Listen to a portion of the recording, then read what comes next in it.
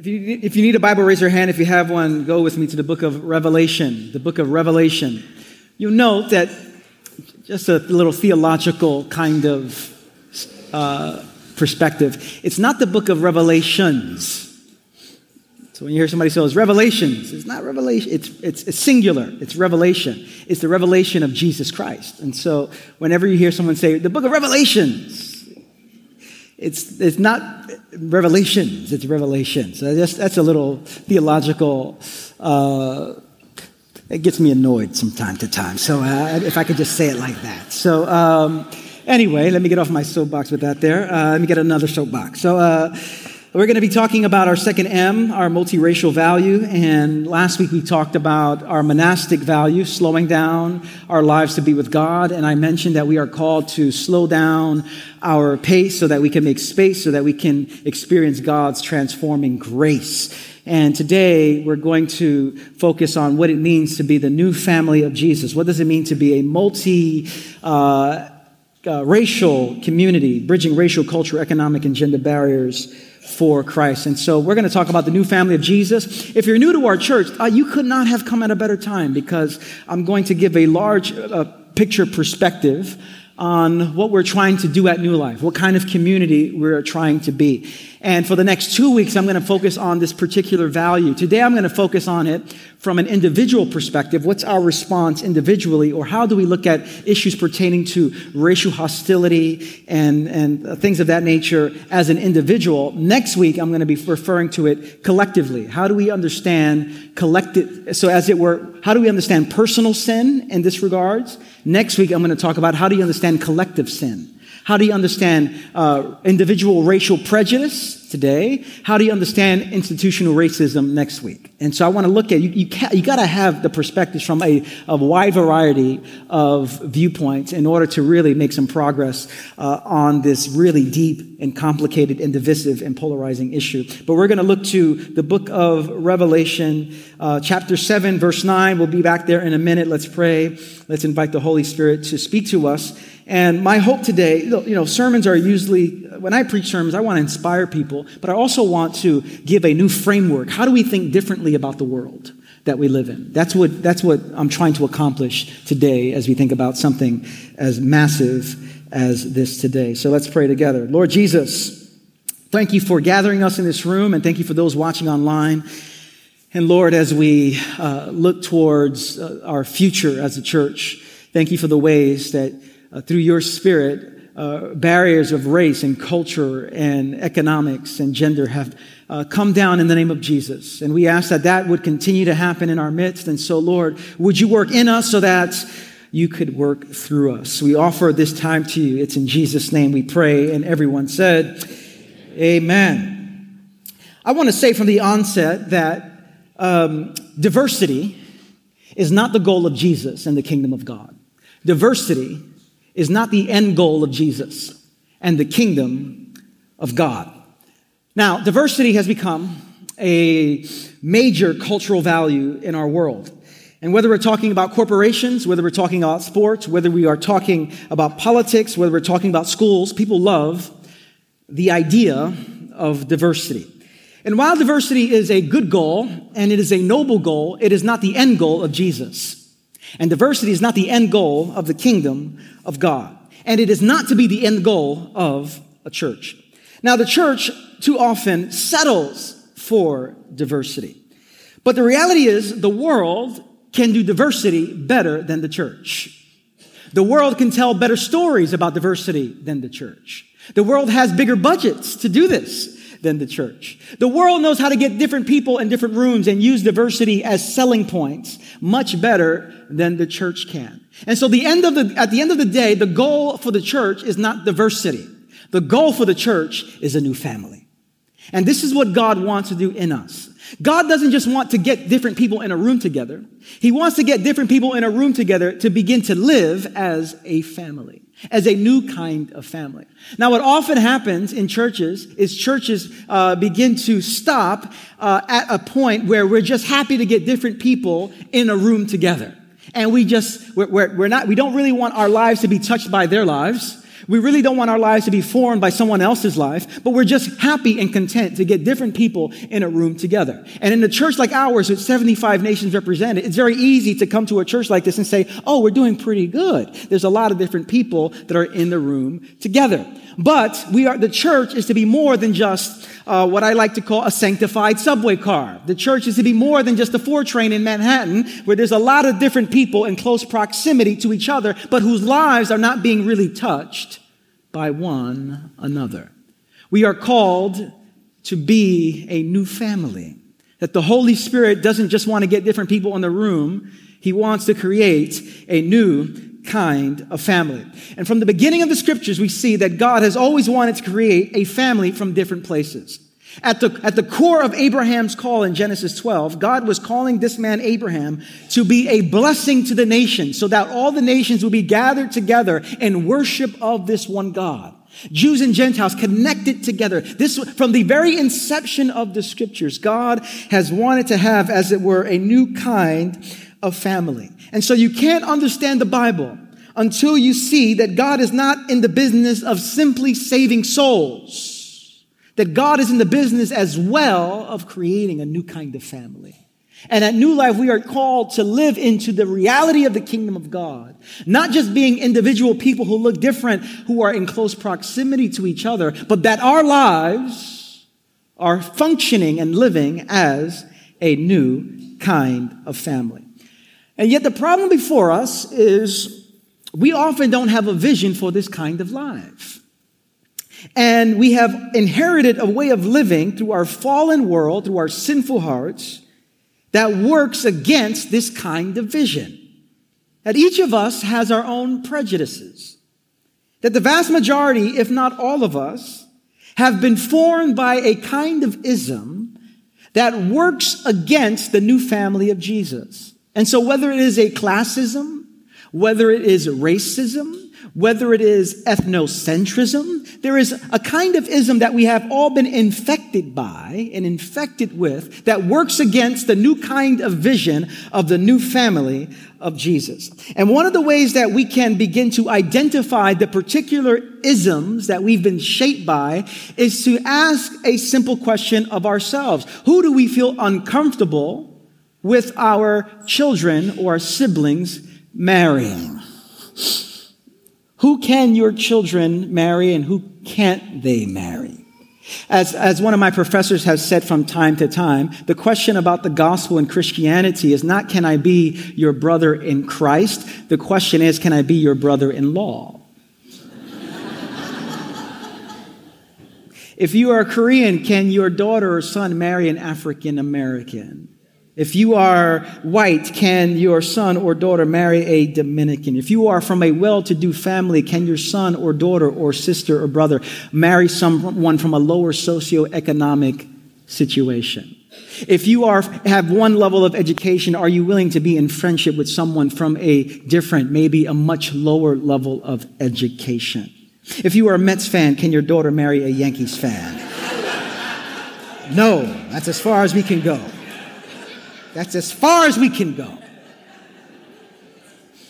Now, these questions reveal in us the barriers that we often erect as a way of keeping us disconnected from being the new family of Jesus. But at the end of human history, the picture that we get is a beautiful image of a new family that has been created. And so I want to look at Revelation 7, verse 9, and this is the passage I just want to look at, one of my favorite passages on this topic. It says, hear the word of the Lord. After this I looked, this is John, the writer, saying, and there before me was a great multitude that no one could count from every nation, tribe, people, and language, standing before the throne and before the Lamb.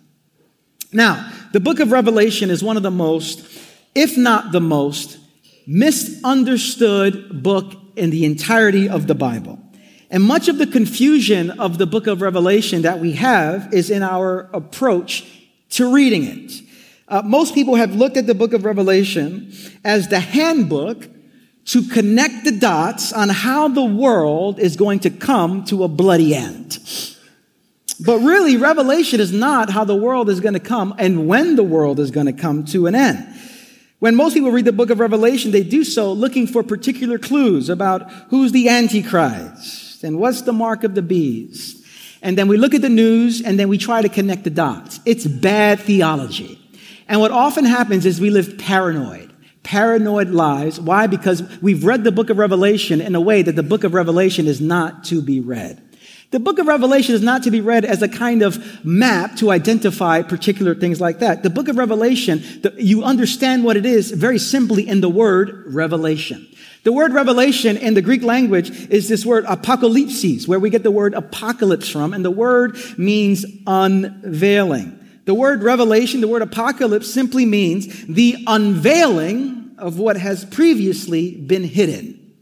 The unveiling of what has previously been hidden. This is what apocalyptic literature is all about. So you shouldn't be afraid of the book of Revelation, and you shouldn't be making a lot of bad connections, unhealthy connections, which is what Christians have been doing throughout the years. The world is going to end here. Why? Because the book of Revelation said this. Wrong, wrong, wrong, wrong, wrong. Okay, they've been wrong every time, and they have Bible verses to prove it. The word revelation is the word unveiling. It's something that has been hidden that has now been revealed. And so what we tend to see, what John and what the book of Revelation wants to communicate to us is what we see with our eyes is not the full story. What we often see with our eyes is not the full story, that God is active in ways that we cannot see. And what John does is he pulls back the curtains to say, you can't see it with your eyes, but I want to show you in another dimension of reality how God is active. Let me give you a revelation. Let me give you an unfolding, an unveiling of how God is already active. And so what the revelation essentially communicates what Jesus is doing and how Jesus is active. And how Jesus is healing the world and where the world is heading when Jesus fully and finally begins to reign. And so in essence, the apocalypse, the revelation is the pulling back of the curtain to give a sneak preview of what's to come when Jesus fully and finally reigns. And that sneak preview is not just to inform us about the future. That sneak preview is to form us in the present. Very important. Whatever we learn from the book of Revelation is not an unveiling to tell us, inform us about the future. It's to form us in the present so that we live in the present what is anticipated in the future. Now, listen, the Christians, the church, we are to be from the future. We are from the future. We are to live today what is going to happen when Jesus fully and finally reigns. This is why we believe in healing. Because in God's future, there is no sickness. So then in our present, we are anticipating what the future is going to look like. We are from the future. This is why we believe that God can break down walls while there's hostility all over the world, that God can create a new family from people from many different places. Why? Because we're from the future. Whatever's going to be in the future when Jesus fully and finally reigns, we get a sneak preview of that today, and we get to live in that reality today. Amen. That's good news. We are from the future.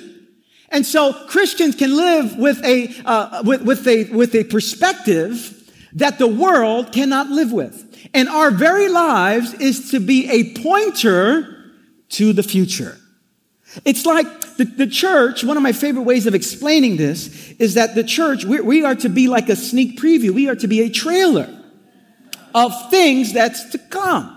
And you know what this is like. You go to the movie theater and you sit with your friend, you go by yourself, you sit with your spouse or whatever, and there are about 20, it seems like 20 to 25 minutes of previews now. It's just like I thought the movie said it was going to start at 7. It's 7:45 and the movie hasn't started yet. What is going on? And every time you watch a preview, the 90-second trailer comes up and then you look at the person next to you and you go, oh, we're not going to watch that one. And then the next one comes out and you go, oh, we're going to watch that when that comes out. And you do the whole thing. You're going to do that? No, we're not going to watch it. What the movie did was it's whetting your appetite. It's giving you a sneak preview of what's to come so that when it actually comes out, you say, I want to see that. That's what the church is supposed to be. The church is to be a place where when people see our love, when people see our hope, when people see our peace, when people see our joy, they go, oh, this is what the kingdom is going to look like when God fully and finally reigns. Can I get in on it right now? We are to be a preview of what is to come. And so when John writes the book of Revelation, he gives a sneak preview of what's to come. And in Revelation 7, the curtains are pulled.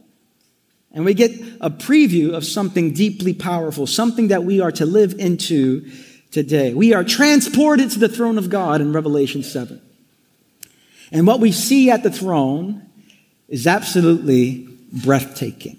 At the throne, we don't see any separation or division based on economic status. At the throne, we don't see any separation or division based on ethnicity. On the throne, there's no separation or disconnection between people who look different, who are different colors. It says from every tribe, every nation, every language, every people, they all stand before the throne. This is a picture of heaven in its full reality, the fullness of it. And what we need to begin to see is a couple of things. Number one, that when folks are before the throne of God, and I've said it this way before, that we see that we take our ethnicity into eternity. That when Jesus Christ fully and finally reigns, we don't stop becoming who we are today. So you better get used to you. You're going to be you for a long time, okay? And so we take our ethnicity into eternity. There's no dissolving of differences. We take who we are into the world that is to come. And so when you look at Revelation 7, this it minimally speaks against a couple of things. It speaks against a sense of colorblindness. That many people are very proud to be colorblind. And we say things like, I don't see color, I see people. And that's very nice. That's very sweet. But you know who sees people? God sees people. In the book of Revelation, he says, I saw with my own eyes people from every tribe, every nation, every tongue, every tribe there. And so this revelation in verse 7, chapter 7, verse 9 is to come against a sense of colorblindness. This is also to come against a sense of surface aesthetic diversity. That we're more than just a group of different people in close proximity. Our lives are to be touched by one another. Our lives are to be shaped by one another. We are called to be the new family of Jesus. And so what we see in this picture, in this powerful event in Revelation 7, is that God makes room for everyone. Every color, every story, every culture, every ethnicity is given access to God. And what we see in this passage is a kind of powerful proximity. That these people are in close proximity to each other, and their lives are being impacted by those who are different. Now, as I've been looking at this passage, I've been thinking, what does it mean for us to live out of this beautiful vision? What does it mean for us to be the new family of Jesus? What does it mean for us to live in such a way where our lives are being impacted by people who are much different than we are? How do we move beyond a color blindness? How do we move beyond a kind of surface diversity? How do we truly live into the new family of Jesus with all of our distinctiveness, with all of our differences, with all the things that make us unique? And there's just two things I want to share. So much more I could be sharing. I just want to hold on to two things. And maybe in your time with God in prayer this week, you'll be wrestling with these things to be the kind of person that lives from the future. What does it mean to be the new family of Jesus? What does it require for us? It requires this. The new family of Jesus requires incarnational listening as the foundation of our life together. A kind of presence. An incarnational presence one to another as the foundation of our lives together. Now, when we think about the incarnation, we must think about Jesus. The incarnation, this is why we celebrate Christmas. We celebrate that God came, that God took on human flesh. He incarnated among us. And there are three steps to the incarnation. We see that Jesus, we have to leave our world. We have to enter into the world of someone else. And we have to allow ourselves to be formed by that new world. This is what Jesus does. Jesus leaves his world. He was in heaven. He leaves heaven. He enters into a new world. And he allows himself to be formed by that particular world, an ancient Middle Eastern culture.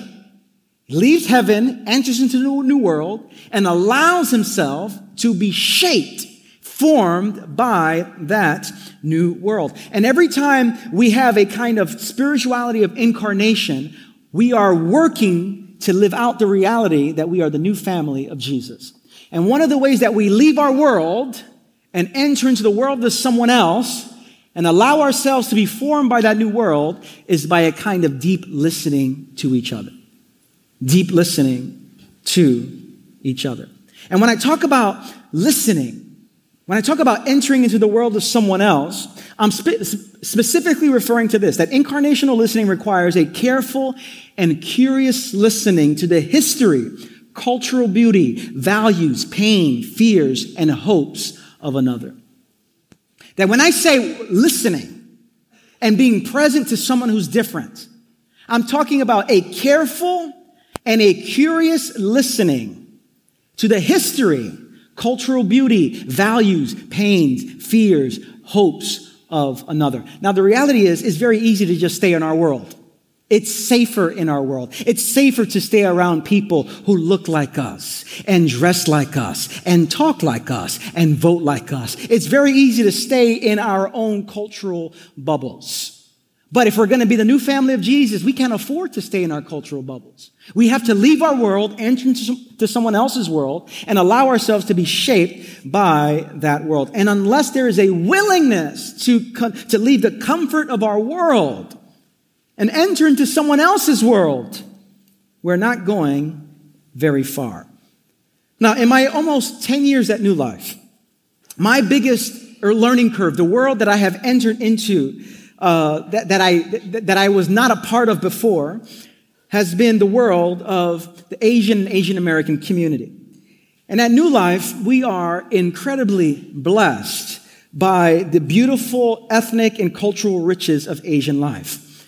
And in New Life, we have people from all over Asia, whether from China and South Korea and the Philippines and Indonesia and Malaysia and Sri Lanka and India and Bhutan and Japan, and the list goes on and on. We are incredibly blessed by the riches of Asian culture. And my life has been enriched by the cultural beauty of families from Asia. Now, as one who grew up around Puerto Ricans, Dominicans, black folks, and folks from the Caribbean, you'd understand this doesn't typically happen. I've been exposed to the wonders of the Korean tradition of the first birthday and the celebration that goes with all of that. I've been introduced to dim sum and Filipino food. Amen. I remember having a lunch with a Korean pastor friend of mine from the city, and he brought me to a Korean restaurant to eat Korean fried chicken, and he said to me, "This fried chicken is going to change your life." That man was right.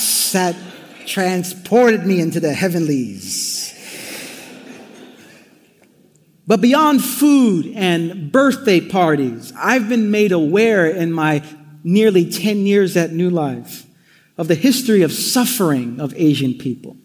And whether you're talking about the Chinese Exclusion Act, or whether you're talking about during World War II, women being used as comfort women, or whether you're talking about the ongoing refusal to recognize Asian and Asian American voices in the larger conversation on public life, I've been exposed to the kind of pain and suffering of Asian people. And I've been able to enter into that world, not just the food, but the story, the history, the pain, the values, the joy. And what happens in reconciliation efforts is you leave your world and you enter someone else's world and you begin to find God there. You begin to find the beauties of God. You begin to find how God has been at work in a community. And it is only when we're living this kind of incarnational life, leaving our world, entering into the world of someone else, and allowing that world to shape our own lives, that's when we're doing the work of the new family of Jesus. I think about another example of someone leaving their world and entering to someone else's world in this great film called Munyurin Gabo. And Munyurin Gabo is a film that came out in 2009, and it's the powerful story of the aftermath of the Rwandan genocide, where up to 1 million people were killed. And the story follows a young man who's trying to exact revenge on someone who killed his father during this war and during this genocide. And so he travels throughout the film with a machete in his hand, looking for the man who killed his father. And at the end of the movie, we see something incredibly powerful. We see something incredibly redemptive. We see a little perspective, a glimpse of reconciliation. And as I was thinking about this film again this past week, I thought about the levels of reconciliation at work. And the film, interestingly enough, was directed by a Korean American guy named Isaac Chung. Isaac used to come to our church. He's in California now. But Isaac and I, we were in a small group together in Brooklyn for a couple of years. And so I got to know him. And he's the one who created this film. And I was curious to hear what was it like for a Korean American from Arkansas to enter into the culture and history of the Rwandan people. And this is what Isaac said. I said, Isaac, tell me, what were your thoughts? And this is what he said about the film. He said, reconciliation involves a willing act to be vulnerable to another culture. And I found that this can't be authentic if it's done with any feeling that the other culture is better or worse than your own. When I went to Rwanda, I thought that as a Korean who grew up on a farm in Arkansas, I knew a lot about bridging cultures. But I realized I had some deep-seated prejudices in assuming that I had more to offer people in Rwanda than they had to offer me. It would have been just as false to assume that I had nothing to offer, demonizing my Western and Eastern upbringing to embrace a fully African way of life. Instead, when I embrace them as equals and they see me in the same way, I have seen us shape each other in a healthy way as good friends. I also found that there was never a moment of epiphany that made me embrace and learn from Rwandan culture. Instead, every conversation and visit seems like a process. The way close family members might have issues they must work through for an entire lifetime. This isn't easy for me and doesn't come naturally, but my commitment to the friendships I have in Rwanda is a commitment to keep at the process of reconciliation, believing that deep down, this process itself is holy work. Isn't that beautiful? Leaving your world and entering into the world of someone else and being formed by that world and allowing that world to show you something of God.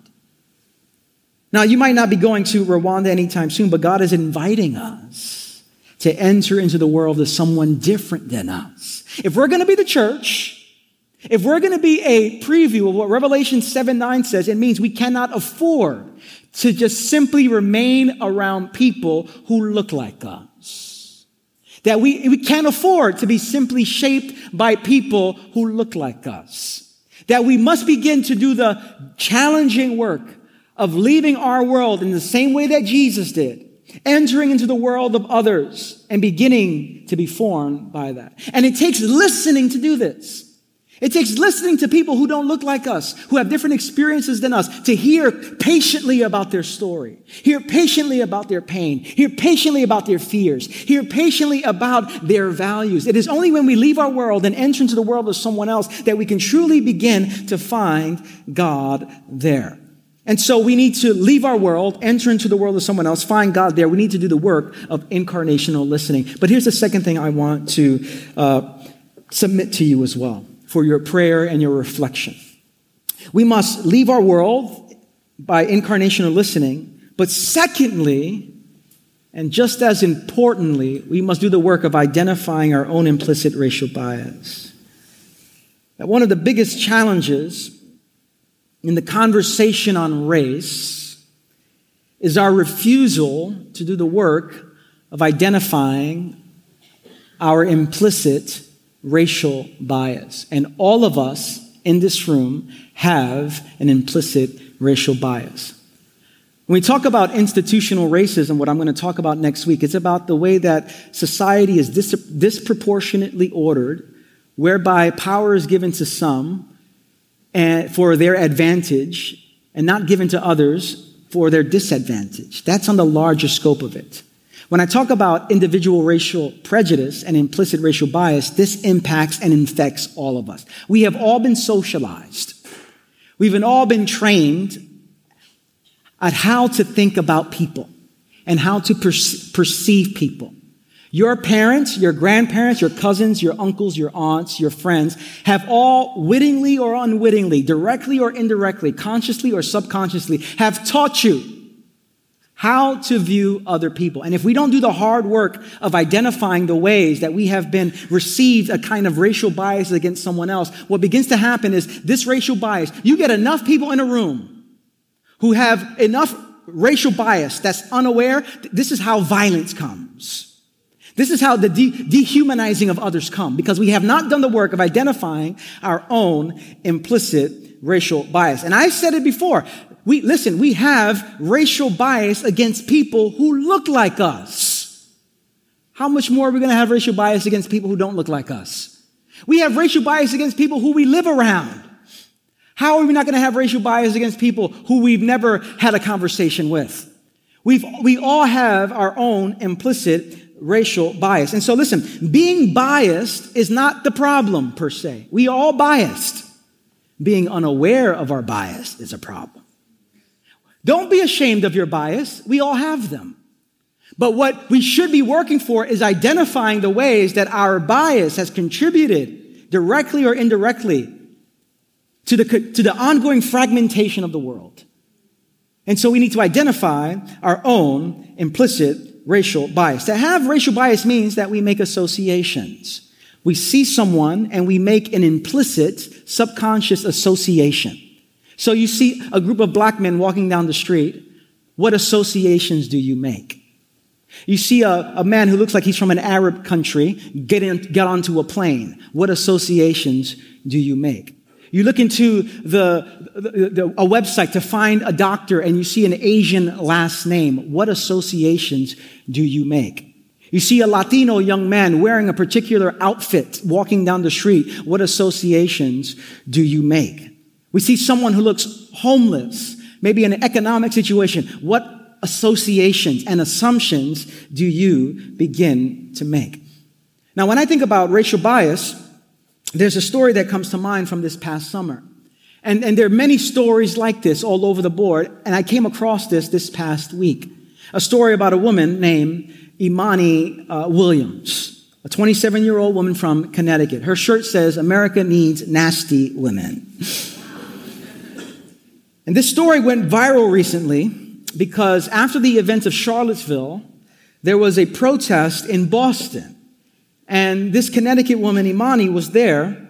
And it wasn't just her who was there. There were many different people that were there. And there were a group of people that were vocal supporters of President Trump. And Imani realized that as these supporters of President Trump, as they were in the crowd, that there were people coming against these supporters. And it started to get a little more hostile. And it looked like someone might be hurt. And so what she did was she recognized that this is not a good situation, whether she agreed with their politics or not. This is not a good situation for someone who is about to get hurt. They're decrying violence, and yet something is about to happen to someone they disagree with. And so what she does is she goes through the crowd, and she approaches the supporter of President Trump to help escort that person out of the crowd to their safety. And police officers didn't believe her initially that she was there to help. They thought she was there to contribute to the problem. And soon after, this story went viral all around the place. And they asked her some questions about this, and this is what she said. She said, "I saw a confrontation happening with a Trump supporter in the middle, getting escorted by 2 police officers. The crowd of about 30 people was swelling around them, making it hard to move forward. I knew I had to help because it just wasn't a positive situation. At first, the Trump supporter and the 2 police officers escorting them weren't quite believing that I was there to help, but I kept saying, 'Do you need help?' And since the crowd was swelling around them, they finally agreed to let me assist them in getting through the mass of people.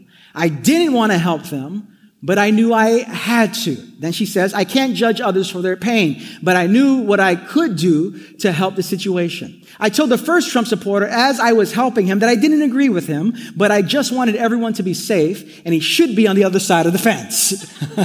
You had to throw that in there.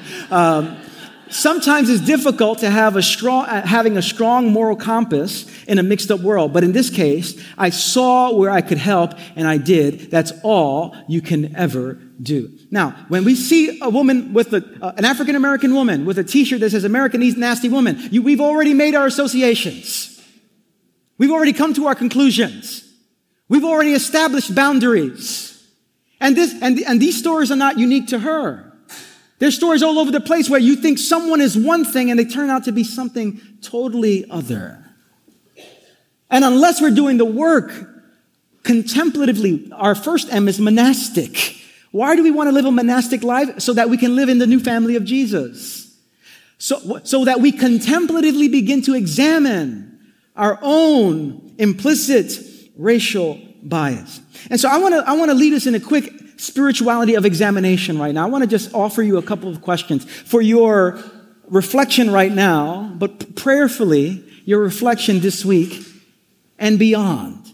And my hope is that as we begin to identify more of our own implicit racial bias, that when you're walking down the street and you see someone, that you are more aware of the ways that you are already projecting something onto that person.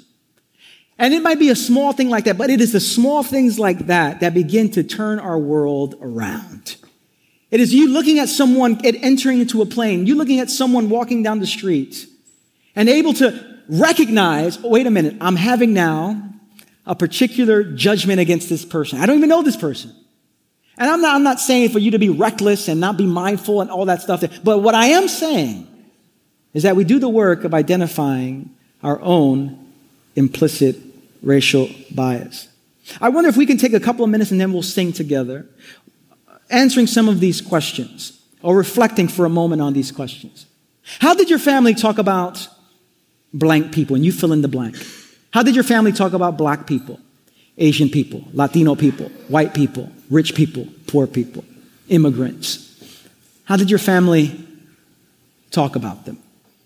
One of the reasons we want to go back in order to go forward is because all of us have been shaped. This is why this Tuesday we're focusing on the genogram for those of you who are taking the Emotionally Healthy Relationships course. We need to know how we've been shaped because all of us have been shaped.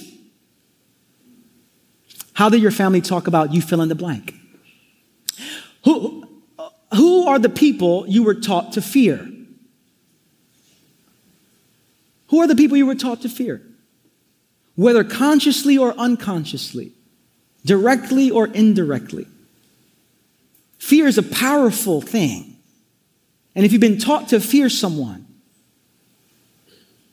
you can do significant damage in relationships. Who are the people you were taught to fear? Who are the people you were taught were beneath you? In Latino culture as well, this is not just, again, this is related not just to people who are from different ethnicities, different racial backgrounds. The color of your skin, the very color of your skin, that light-skinned Latinos, we were subconsciously trained to think that we're better than dark-skinned Latinos. That there's a particular hair type that's good and a particular hair type that's not so good. We've been trained in that way. You've all been trained in that way. I've been trained in that way. Who are the people you've been taught were beneath you? What assumptions about a particular group of people do you hold? Listen, if we're not doing the work of this, we're not going anywhere.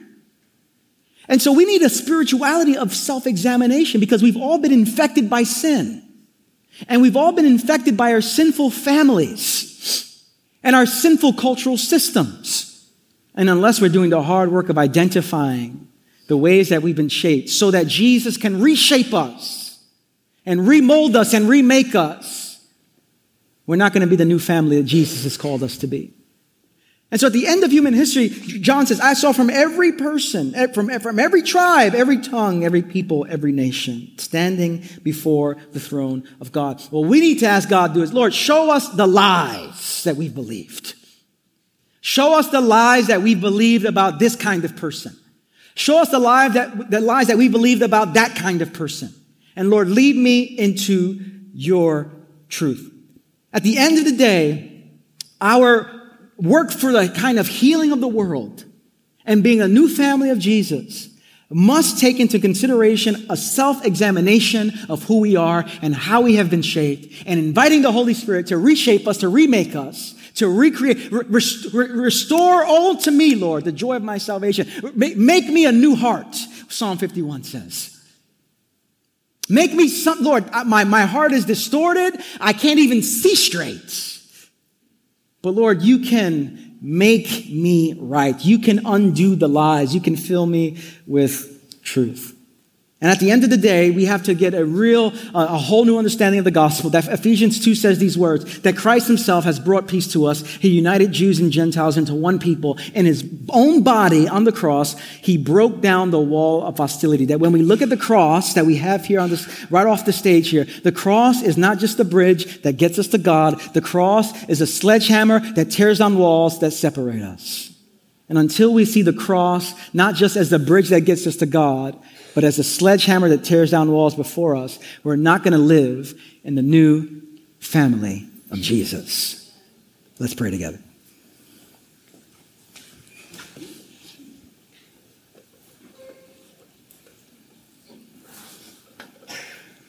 I want to invite the worship team to come forward. I invite you to close your eyes and have a moment of self-examination.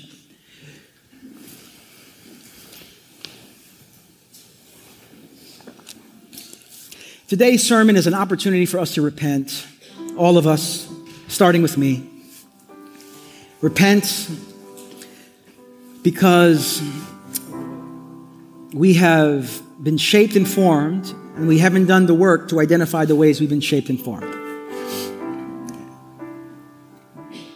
But Lord, you've called us to a countercultural and prophetic to be a counterculture and prophetic sign of the kingdom of God. That when people see us, they see something of the kingdom of God. That when you reign full and finally, this is what the world is going to be. And so, Lord Jesus, it starts with us as individuals.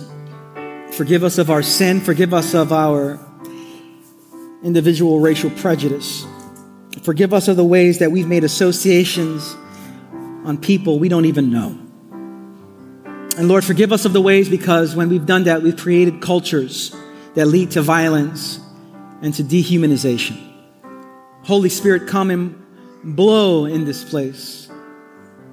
Lead us into the new family of Jesus, where we can be present with one another, listening deeply, and be shaped by the power of your Spirit. And so, Lord God, we sing to you now words of worship and praise.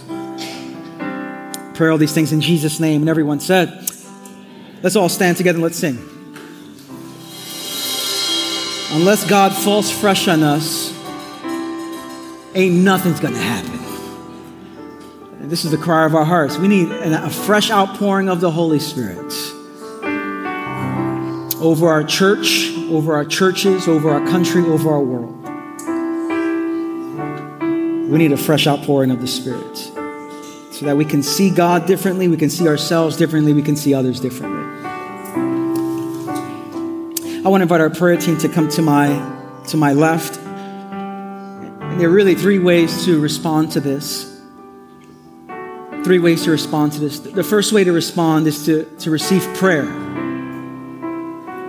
To receive prayer. And some of you came in today with some deep-seated racial bias that needs to be, you need deliverance from some of the strongholds that you have in your life on how you perceive others. And God wants to work inside of you so that you can be a new kind of person with a new set of eyes. And so the first invitation is for folks who need to receive prayer, that the work of the Spirit might begin to overflow, not just in this place, but in our hearts. The second invitation is to take communion. I want to invite those who are going to be offering communion to come to the table. Communion is not just something we are to do from time to time or just haphazardly. This is a deep spiritual formation practice. And one of our elders, Bonnie's going to offer that. It's us reminding ourselves that we all belong to the broken body of Jesus. That we are gathered because of what Christ has done for us. And so when you take bread and you dip it in the cup, you as it were, reminding yourself, and the Holy Spirit is forming you to be a kind of person that works for the wholeness of the world, because we have identified ourselves with the broken Jesus. And so you can come and receive the bread and the cup. Lastly, this is more of for some of you, one of the reasons we are called to remember our baptism, for those of you who are baptized, is because in our baptism, we are essentially saying there is a new identity that marks our lives. It's the identity of the family of Jesus. I'm not just an individual follower of Jesus. What you're saying is, I now belong to a new family when you get baptized. And often what happens, we're so individualistic about baptism, we come out of the waters and we go, I'm a new person. You're a new person, but now you belong to a new family. And so we are to remember our baptism. And for those of you who have not been baptized, you're followers of Jesus, but you haven't been baptized, the invitation is for you to be baptized. For you to be obedient and take the next step, if you are a follower of Jesus, to say, I am by me getting baptized, I'm saying I belong to a new family. A family from every tribe, every tongue, every nation, every people, gathered in the name of Jesus. Not forsaking my cultural identity, but taking on a new kind of identity. That identity as the beloved ones, that identity of the new family of Jesus. And so if you've never been baptized, you can see one of our pastors after the service. You can fill out one of those cards there, take communion, receive prayer. Invite those who are going to be offering prayer to come forward as well. And begin to do the slow work of self-examination. Examining your own heart. Where does God need to heal you? Where does God need to reform you, reshape you, remake you? That we are doing that kind of work. As we close, I want to invite you to open your hands towards heaven to receive a blessing. Those watching online as well, to open your hands. His arms are not too short where he can't reach you either. And we want to be a people marked by Jesus. That we are a new family. And so, brothers and sisters and sons and daughters of the living God, may the Lord bless you and may he keep you. May he shine his face upon you and fill you with peace.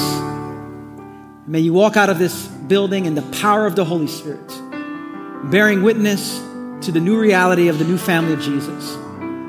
That God has called us from every walk of life to be a new family here at New Life. And may we listen deeply to one another, to our own histories, our values, our fears, our joys, our pain, our sorrows. May we enter into the world of someone else. And may we do the hard work of self-examination, allowing the Holy Spirit to reorder our lives and our hearts. And may we be a witness to the world in our workplaces, on social media, in our neighborhoods, wherever we go, that there's a new reality that's here. The future of the kingdom of God has come. And may we be those kind of people. And so I bless you all today in the strong, in the beautiful, in the reconciling name of Jesus.